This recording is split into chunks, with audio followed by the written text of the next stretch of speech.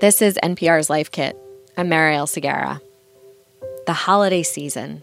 It's a beautiful time to gorge on snacks, rest your weary body, and watch A Christmas Story on loop on your parents' TV for an entire day. Also, to start thinking about the new year, the intentions you have and the changes you'd like to make. Behavioral scientist Katie Milkman has a book on this topic called How to Change, and it includes a ton of research-backed ways to stop procrastinating, create new habits, and also show up for ourselves. NPR's Elise Hu interviewed Milkman a year ago. Here's that episode. This is NPR's Life Kit. I'm Elise Hu. Research-backed ways exist to help us stop procrastinating, get closer to our goals, and better show up for our loved ones. Katie Milkman is a behavioral scientist. She has spent years learning about ways to live better and didn't want those lessons to collect dust in a scientific journal. Because, she says, some of what she's learned from the field of behavioral science has the power to save lives. About 10 years ago, I went to a seminar at the medical school, and somebody put a graph up on a slide that I had never seen before, and it was like completely mind-boggling. The graph was a breakdown of the percentage of premature deaths in the U.S. that are caused by different factors. And it turned out the biggest wedge in that graph, 40% of premature deaths, are due to behaviors that can be changed. 40% connected to behaviors we can change. That's wild. So Milkman wrote a book called How to Change. She says it's for anyone who has a goal and wants to do better, or managers and mentors who want to help their employees achieve what they set out to do. Need some inspiration for your New Year's resolution? We here at Life Kit have your back. Check out Life Kit's resolution planner at npr.org/New Year's. There you'll find a tool to help you mix and match resolutions and the tips that go along with them. Maybe your resolution is to pick up a new hobby or to be more decisive. There are over 40 options to choose from. Try it out. Again, that's at npr.org/New Year's.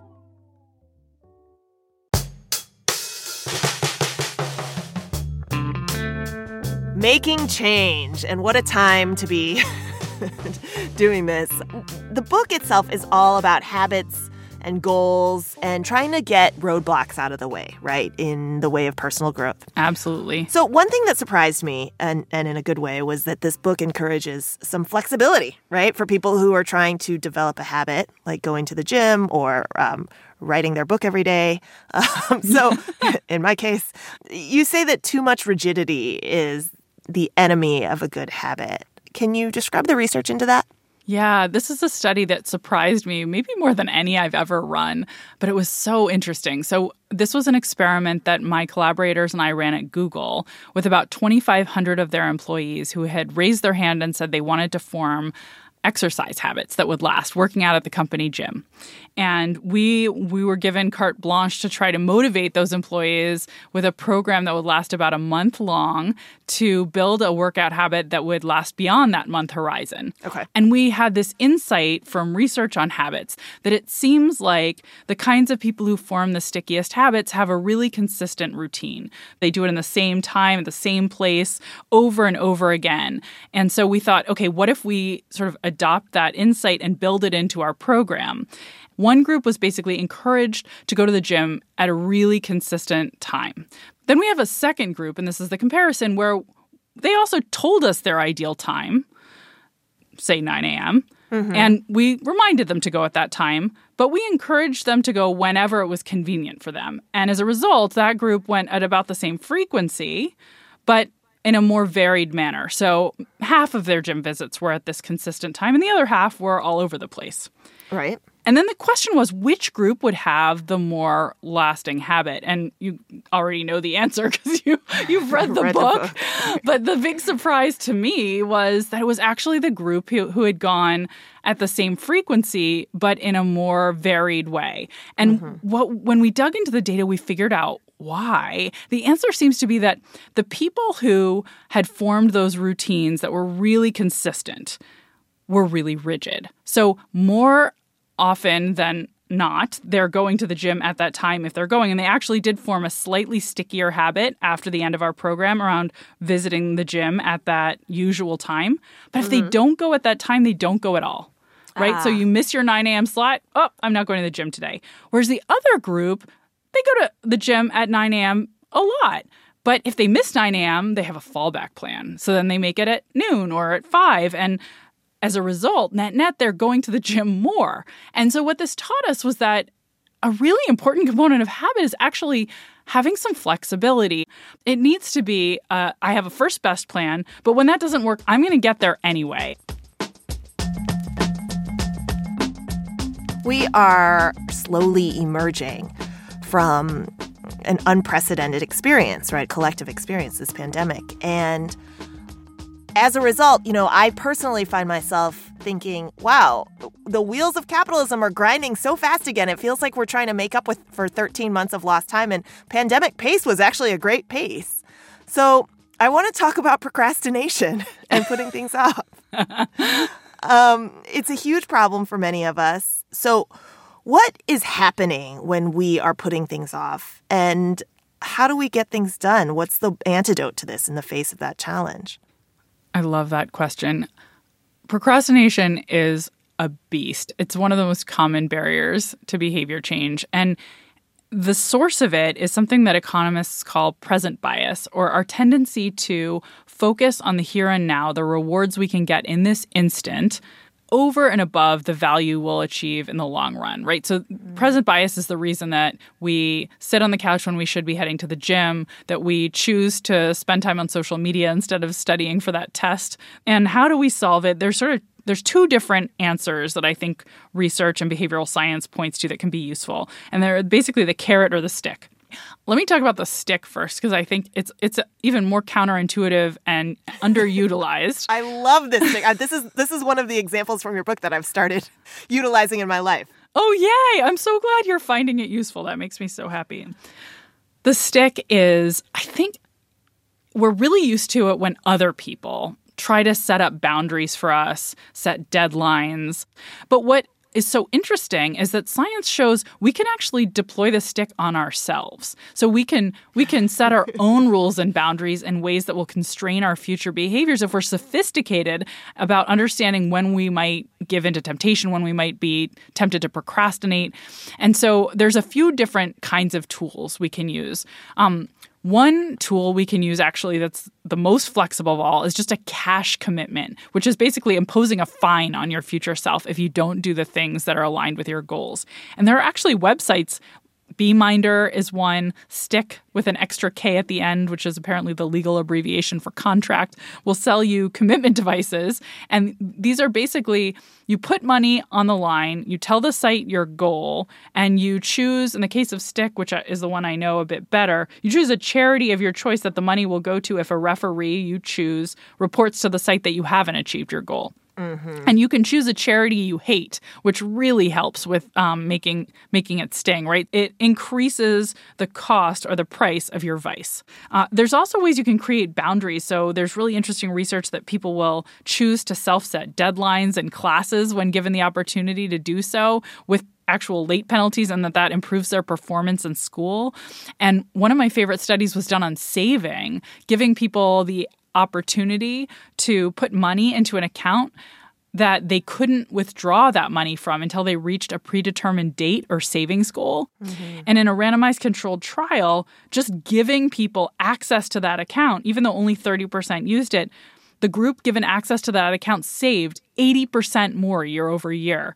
Okay, so these are sticks. Those are all sticks. They're all called commitment devices, and people are willing to impose these constraints and, in fact, get better outcomes when they do.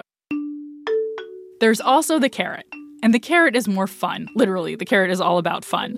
And the research that I think is most brilliant on the carrot comes from Ayelet Fishbach at the University of Chicago and Caitlin Woolley at Cornell University, who had this insight about a mistake we make when we try to pursue tough goals.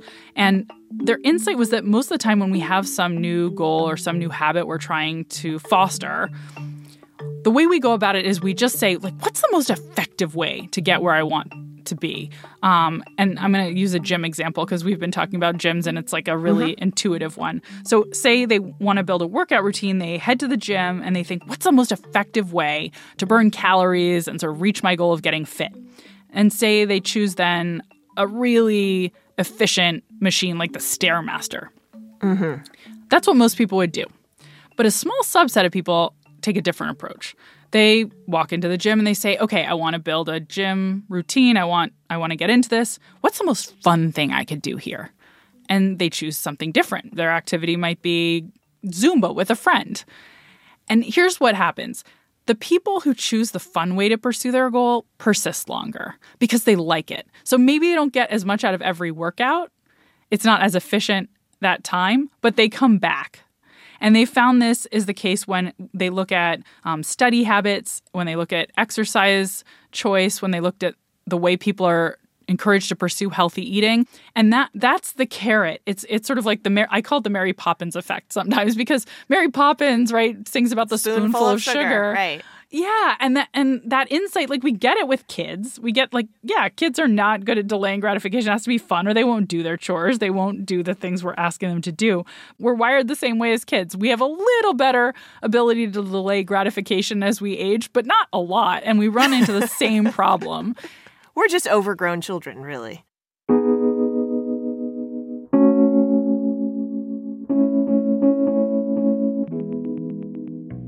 I want to talk about another point that you hone in on. There's just so much. This book is dense, but one point that I really want to hone in on is, especially given this context that we're talking, the timing of this interview and your pub date, which is the power of what you call fresh starts. Yay! Okay, I want to talk about that too. You know, how people are more successful with making changes when they start on a new chapter in their lives.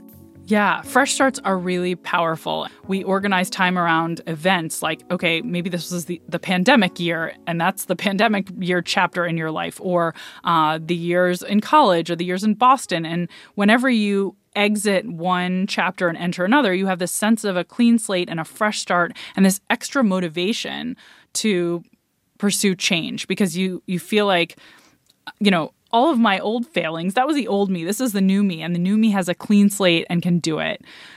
So it's really freeing once you recognize there's an opportunity to create fresh starts at every turn. They can be small as the start of a new week or month. There's obviously New Year's, which is the one we're most familiar with. Celebration of birthdays are fresh starts, and we see that people use them naturally. So when we just look at when people go to the gym most, when they set goals on goal-setting websites, but you can also highlight them for people, and that can change behavior. So, for instance, we showed that when you invite people to start saving, we had thousands of people who weren't saving enough, invited them to start saving in a 401k with their employer. Say you have two people with the same birthday in 3 months, we'd randomly assign one of them to get invited to start saving in 3 months and the other to start saving after their upcoming birthday, which is an identical offering. But by just calling out the birthday and flagging the fresh start, we increased the appeal and people saved about 30% more over the subsequent 8 months because they were more inclined to say yes to that offer. There are many of them that do arise at a high frequency. Mondays, by the way, are a pretty strong fresh start. When we just look at when people choose to pursue healthy activities or start new goals, Mondays are a big motive. Lovely. All right, switching gears a bit, something particularly timely about our social media age is this notion of being watched, right? And feeling like if you are watched by other people, that can change your behavior. So you write about ways that can actually be used for good to get us to behave more generously or kindly. Can you unpack how that works? Yeah, I would love to. Accountability definitely can be, it's sort of the big brother effect. It can be creepy and it can be misused. How can we use it in ways that aren't really creepy? There's one study I absolutely loved that I think did this nicely, and it was a study done at different apartment complexes in California, encouraging people to sign up for a very unpopular program that was really good for the environment, where you say, okay, energy company, you can actually shut down my access to power when there's peak demand on the grid, which means like it's 101 degrees and I really would like to have some air conditioning, and it's 5 p.m. and I'd like to start cooking a meal for my family. That's the kind of time when there's peak demand and you're volunteering to get zero power. So it's a really generous thing to do, but you see why it's hard. It's a hard sell. Right. Okay, so they tried 2 ways of doing this. They put up signups in bulletin boards in public places at different apartment buildings and randomized whether or not those sign-up forms involved you signing up with a PIN number. You would be anonymous. Your neighbors don't know your PIN number. It anonymizes the individuals, the customers. Exactly. Or with your name. And then all your neighbors can see that you are the kind of person who signed up for this really green program. And you're so virtuous. Right? Yes, you're so virtuous. And it tripled the sign-up rate to make it public. You're basically electing to brag when you put your name up there. Accountability, though, you can use yourself, too. Once you have the insight that this really matters, right, you can make it public to other people what you're doing, and that can be a powerful motivator. By the way, it's sort of like a stick.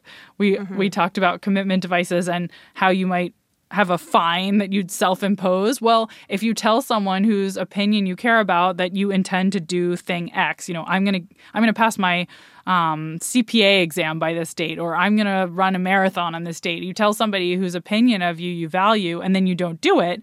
Well, that's basically a penalty, right? Because now you have shame and embarrassment, right? And so accountability can be really powerful. Yes, absolutely. Okay, you close the book with a chapter about how to make change last, and you compare the process of making change or achieving a goal to treating a chronic disease instead of something discrete, like curing a rash. Can you talk about that? I can. Although when you say it, I'm like, man, it doesn't like make your heart sing, does it? But it does. I do think it does capture something really important that we get wrong about change, even if it's a little bit, if it makes you gulp as you think about it. This was an insight that came from a conversation with an amazing economist named Kevin Volpe, who is actually also a medical doctor and studies behavior change. And I was talking to him about some really frustrating results from a research project. We had generated all kinds of great behavior change in this big study we'd run.